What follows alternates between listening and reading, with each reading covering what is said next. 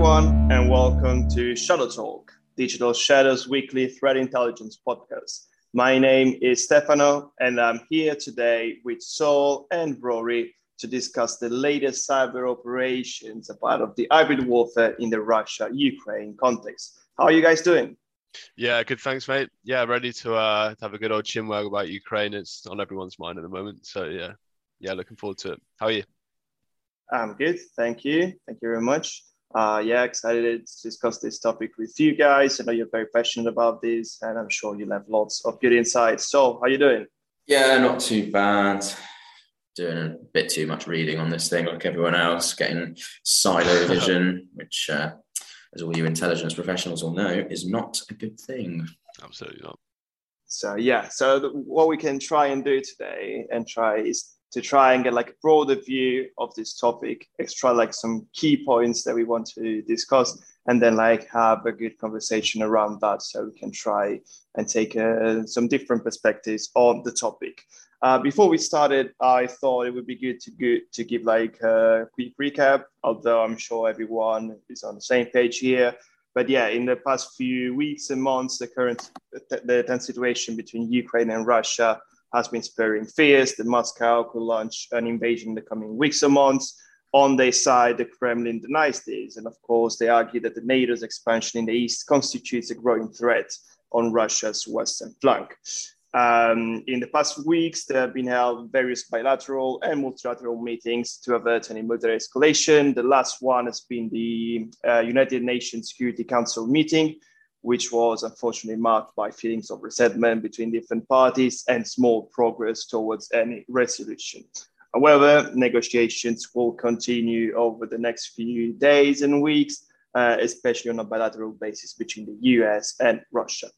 Additionally, this is one of the latest piece of news that we got. The New York Times has reported during a press conference the other day, like in the past week, Putin claimed that the crisis over Ukraine is a provocation entirely made in America, and I'm quoting here. And this provocation. This isn't your opinion, Steph. This is a quote. Sorry. This is a quote, right? That's not your opinion. Yeah. I just want to lay it clear. These are not my words.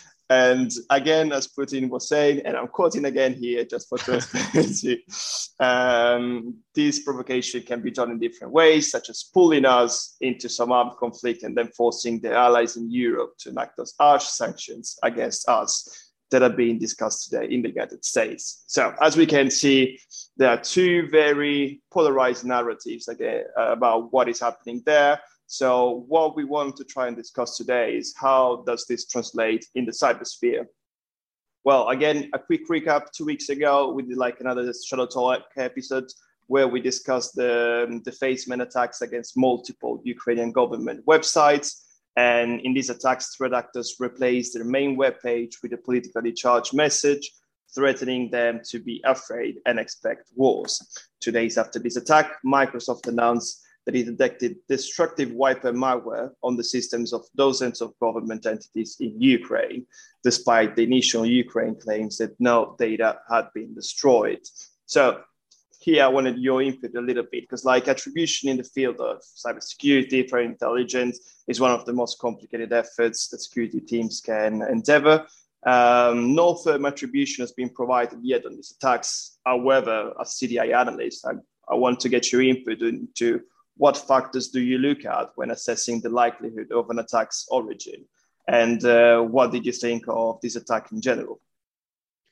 Well, there are quite a few levels at which you can look at, identifiers or anything to kind of point towards an attack's origin. From a a top-down perspective, you want to look at what's actually being targeted. So obviously in the case of Ukraine, you've got government websites being defaced and then later finding the presence of destructive malware. So if you want to just take like a very brief run through that, you've got Ukrainian governments being attacked. So that's public sector organizations, governmental organizations. So you've got a bit of an indicator there as to who's going to be responsible for that. It's going to be a politically charged attacker, likely nation state, either in origin or supported, which I think is the assessment that Microsoft actually came to when they were looking at that. Yeah. And then you've also got destructive malware. destructive malware we have seen quite a lot with Russian cyber attacks, typically aimed at Ukraine. Actually, we see a lot of destructive malware attacks in that region. Also with the Winter Olympics as well, but I guess we can talk about that a little bit later. The Olympics seems to be a bit of a funny time for Russian threat actors. They seem to be quite keen in doing stuff whenever that happens. I'm not sure if that's like scheduled in the calendar or if it just happens to be every 4 years. Time will tell. You know, the Olympics started today, so you know, hopefully nothing major happens. But yeah, you could also look at a more granular level. You could look at indicators of compromise. You could look at artifacts, messaging that you can see in the instance of a defacement attack that would indicate intentions. So there's a lot of levels at which you can look at that, I would say. Yeah, I think it's always important to look at who benefits from a particular action. I mean, in this case, yeah, public defacement is, I guess, a bit of a petty diplomatic tool. But then if you look at the actual wiper malware itself, perhaps the discovery of it was planned. You know, if you think, oh, it's a demonstration of capability, which again, diplomatic tool gives the impression that, hey, we're already in your systems. So, yeah. Yeah, no, I agree with that. And yeah, these are all good points. And especially like, as Rory was saying, you know, if you try and see who could do that and like what the benefit is, as Saul was saying as well, you can try and like get like a broader picture and like a closer attribution in this case. However, like firm attribution, like it's really complex and it requires a combination of all these factors you just mentioned, so both technical and strategic. And at the same time, I'm just playing like devil's advocate here. It's also important to be mindful of like potential false flags that may be planted to try and hinder attribution processes even more. But yeah, as Rory was saying, disruptive and destructive cyber operations have been carried out against elements of Ukrainian society by adversaries attributed to Russian governments or with like loose ties to them in a way. Since at least 2014, CrowdStrike did a good report on this, and I will link that in the results sections below. But these operations, like these destructive operations, have impacted several sectors across the years, including the energy, transportation, and financial sectors. And what they try to do most of the times is to try and like affect business operations and also like go like leave a good dent in like in the public opinion. Additionally, the interesting thing about this destructive operation is that they rarely concentrate the initial target entity, and collateral damage are very likely and tend to happen quite often, to be fair. So right now, like given the tense situation on the border between Ukraine and Russia, a lot of organizations are afraid or like are concerned about potential attacks that may target them directly or that they like be impacted like as a third party, for example. So how likely do you think that other organizations in these regions or other regions could be impacted by these attacks? And yeah, what would you do in that case? Well, there's a lot here we could talk about, and I'm going to try and give us nice little like pivot points because this is a big topic and this is a big conversation, and cyber forms a pretty significant part of it. So I think it's probably quite important to consider that cyber attacks I think are kind of viewed by Russia as like another alternative to conflict. We quite often see destructive attacks prior to military action. With Russia, we saw it with Georgia, we saw it with the incursion into Crimea in 2014, and we've seen it after that as well. And that kind of forms part of a model of conflict. And also, you have this sense of proportionality, I think, with whispers at the moment and threats of sanctions against Putin himself, or even in London and in the United Kingdom, oligarchs and their assets in the UK.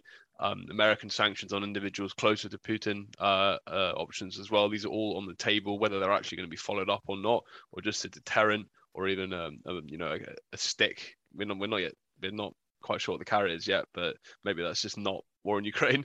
But cyber forms a big part of this. But I think there's a good chance we see more cyber action against Ukraine in the short-term future, regardless of whether military action actually occurs, because there seems to be a higher tolerance for cyber attacks than, say, like Russian troops crossing into Ukraine proper.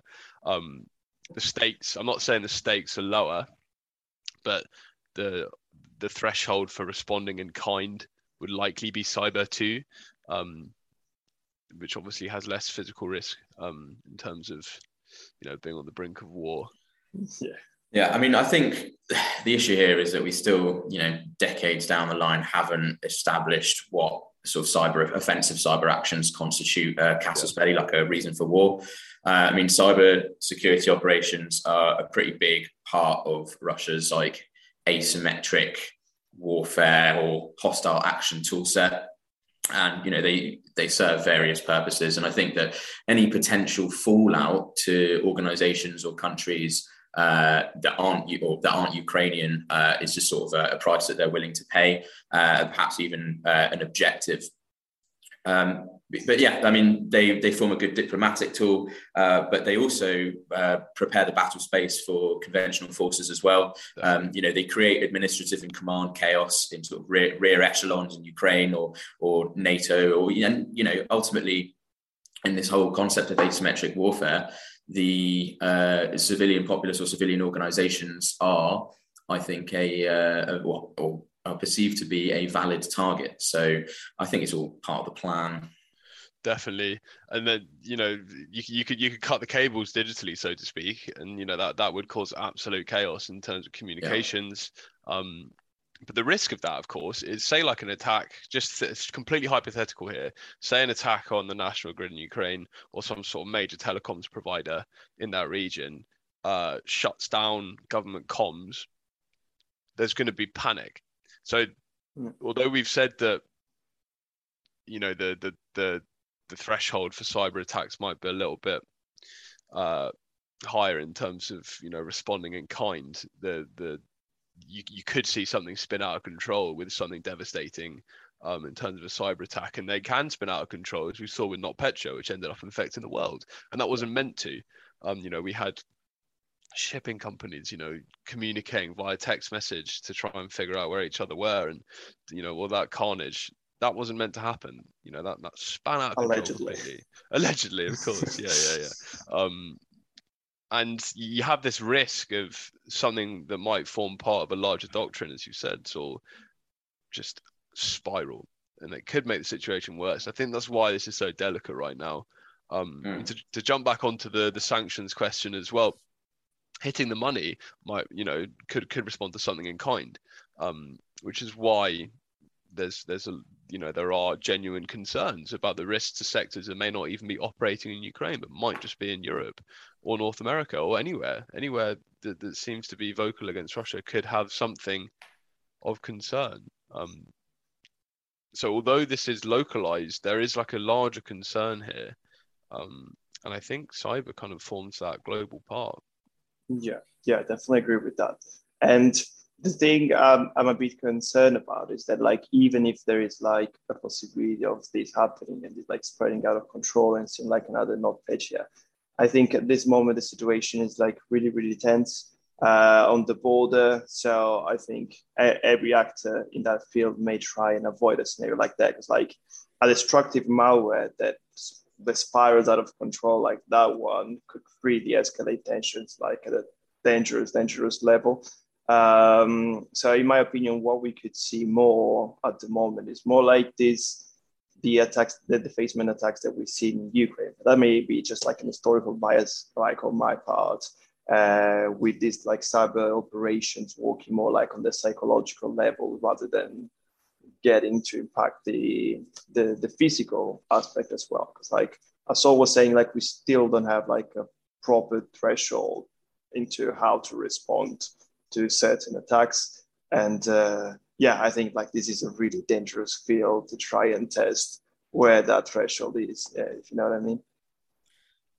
Yeah, absolutely. And I think that if I was a nation state trying to force some sort of geopolitical outcome, I would always rely first and foremost on, I guess, the psychological influence operations before going into any sort of destructive operation, as you say, could spiral out of control there. So yeah, I think you'll probably see more defacement attacks or things of that ilk, but you'll also see, as Microsoft discovered,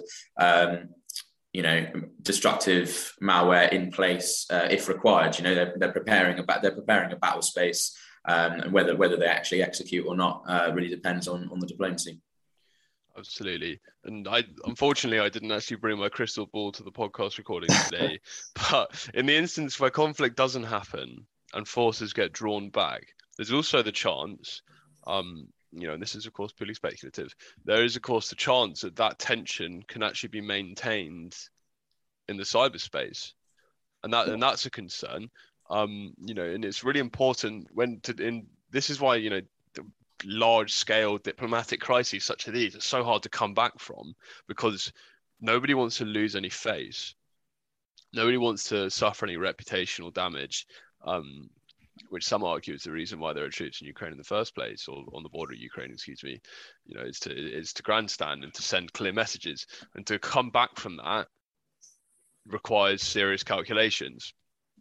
Part of those calculations could be the physical pressure comes off, troops move away, potentially, but pressure stays on digitally, and that's a serious risk. And I think that's why we're seeing, it was reported yesterday that the FBI has, essentially notified US organizations in what it deems to be critical sectors, saying, let us know as soon as you can, please, if you see something that could be Russian in origin, because we need to know. And I would imagine that that's quite a smart decision. What a perfect opportunity for some other nation states to conduct some little operations off the back of this and stay under the radar, eh? Yeah. No comment. Sorry, I'm getting conspiratorial. But we have seen false flags before. We've seen false flags being used by Russian actors, and there are chances of these things happening. And everything does seem very international at the moment with the Winter Olympics. I hear Team GB is doing pretty well in the curling, by the way, for those who are interested. This obviously isn't going out live, though, so anyone that's listening is, going to know that already. And I think, building on the Olympic thing, there's also been that Olympic destroyer malware going out there. Was that the 2014 Winter Olympics, something like that? I will check that up later. 2018, sorry, time flies. And that was an interesting example of how false flags were being used by different nation state actors to try and hinder attribution processes. So observing how this will evolve in the next few weeks will definitely be an interesting and challenging endeavor for anyone concerned about this, or for anyone interested about this. So let's stay tuned on that. But moving on to the third section of the podcast, the final one, let's say, I also wanted to chat a little bit about what would a concerned organization need to do about the potential risk stemming from this tension. Because as we know, the main job of threat intelligence is to try and inform mitigation and remediation strategies. So it's really important to do that in this situation as well. The interesting thing here is that, yes, today we've discussed a lot about destructive malware, wipers, but traditionally state-sponsored actors, and Russian state-sponsored actors in particular, use the cyber capability to carry out intelligence collection and information operations. However, as we've seen, there is the growing risk of a destructive cyber attacks against Ukrainian, but more generally Western organizations as well.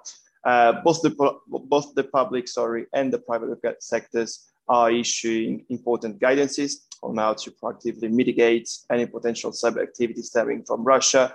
We've seen guidance coming from the British National Cybersecurity Center, the US Cybersecurity and Infrastructure Security Agency.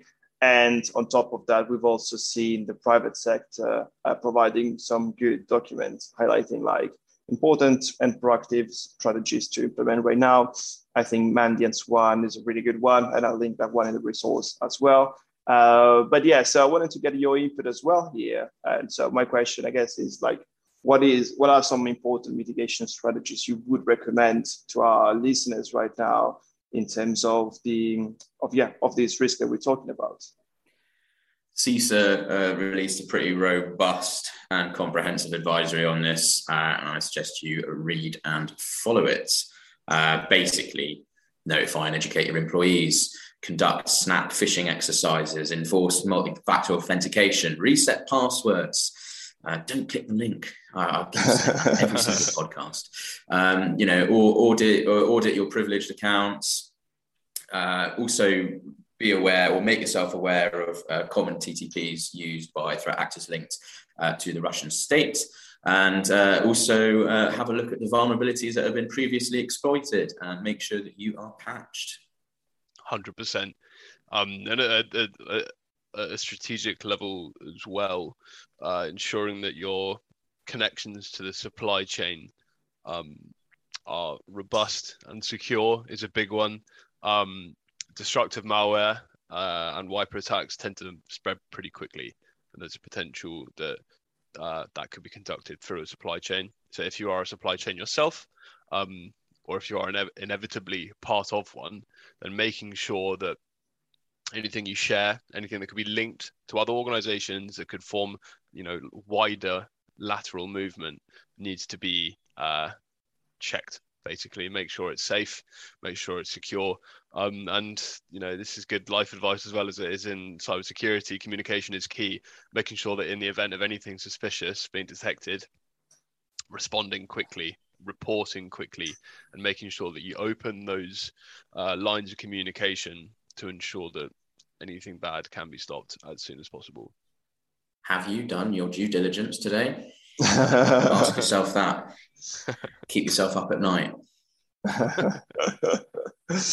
Nice, that's great. Thank you, guys. I think that's good advice. And I will, as I mentioned before, I'll also link the NCSC and CISA's guidance and the resources below. So you should have a broad spectrum of everything you need to know about these mitigation strategies. As always, if you've heard anything that you're curious about today, don't forget to check out the content available in the attachment section below. On top of that, I'd like to shout out 3 blogs that are coming out this week. The first one is the What We're Reading This Month. That's the January edition, of course, where Shui, Chris, and I discuss 3 of our favorite articles regarding cybersecurity related issues that we read in January. So go check that out. Additionally, we put out a blog on the cyber threats to the China Winter Olympics that, as Rory mentioned, just started today. And finally, we have a blog introducing Digital Shadow's new vulnerability intelligence capability. And so I know you've been working on that for quite a few months now. So I leave the stage to you. What do you want to tell us about this? Yeah, it's been the culmination of a few months of work leading the vulnerability intelligence team. Essentially, it's a brand new module that will allow IT professionals to track vulnerabilities at all stages, from disclosures, advisories, proof of concepts, published, has it been exploited in the wild, has it been patched, are there any mitigation options, etc., etc. Instead of having to do the laborious task of tracking that yourself, you can pay us to do it for you. So I recommend you do. Let's hope that it's not too relevant in the near future with anything of Russian origin, but it's important that it's there. I'll be honest, vulnerabilities are used a lot. Regardless of the geopolitical situation, we are always busy. So, yes, we started the team rolled out more or less right when the whole Log4j vulnerability became popular, and it was a busy 2 weeks. Spicy, literally chucked straight in the deep end. It was absolute chaos. Thankfully, it has calmed down slightly, but it's very exciting times, and we've been getting some good feedback on the product so far. So hopefully I haven't said too much. Sorry if I have. Nice. No. Congrats, mate. It's been like it's been a huge piece of work, and it works very smoothly. Like I've been playing with that myself a little bit for some reports, so that's really good. And yeah, just congrats to you and to everyone in the company, of course, who worked on that. And well, that marks the end of today's episode. Thank you, Saul. Thank you, Rory. It's been a pleasure discussing these matters with you. And to the audience, like if you have any question about anything we've discussed today, or if you're curious about anything else, our email is always open. So it's shadowtalk@digitalshadows.com. Feel free to reach out to us. And yeah, have a good week and have a good week. See you later.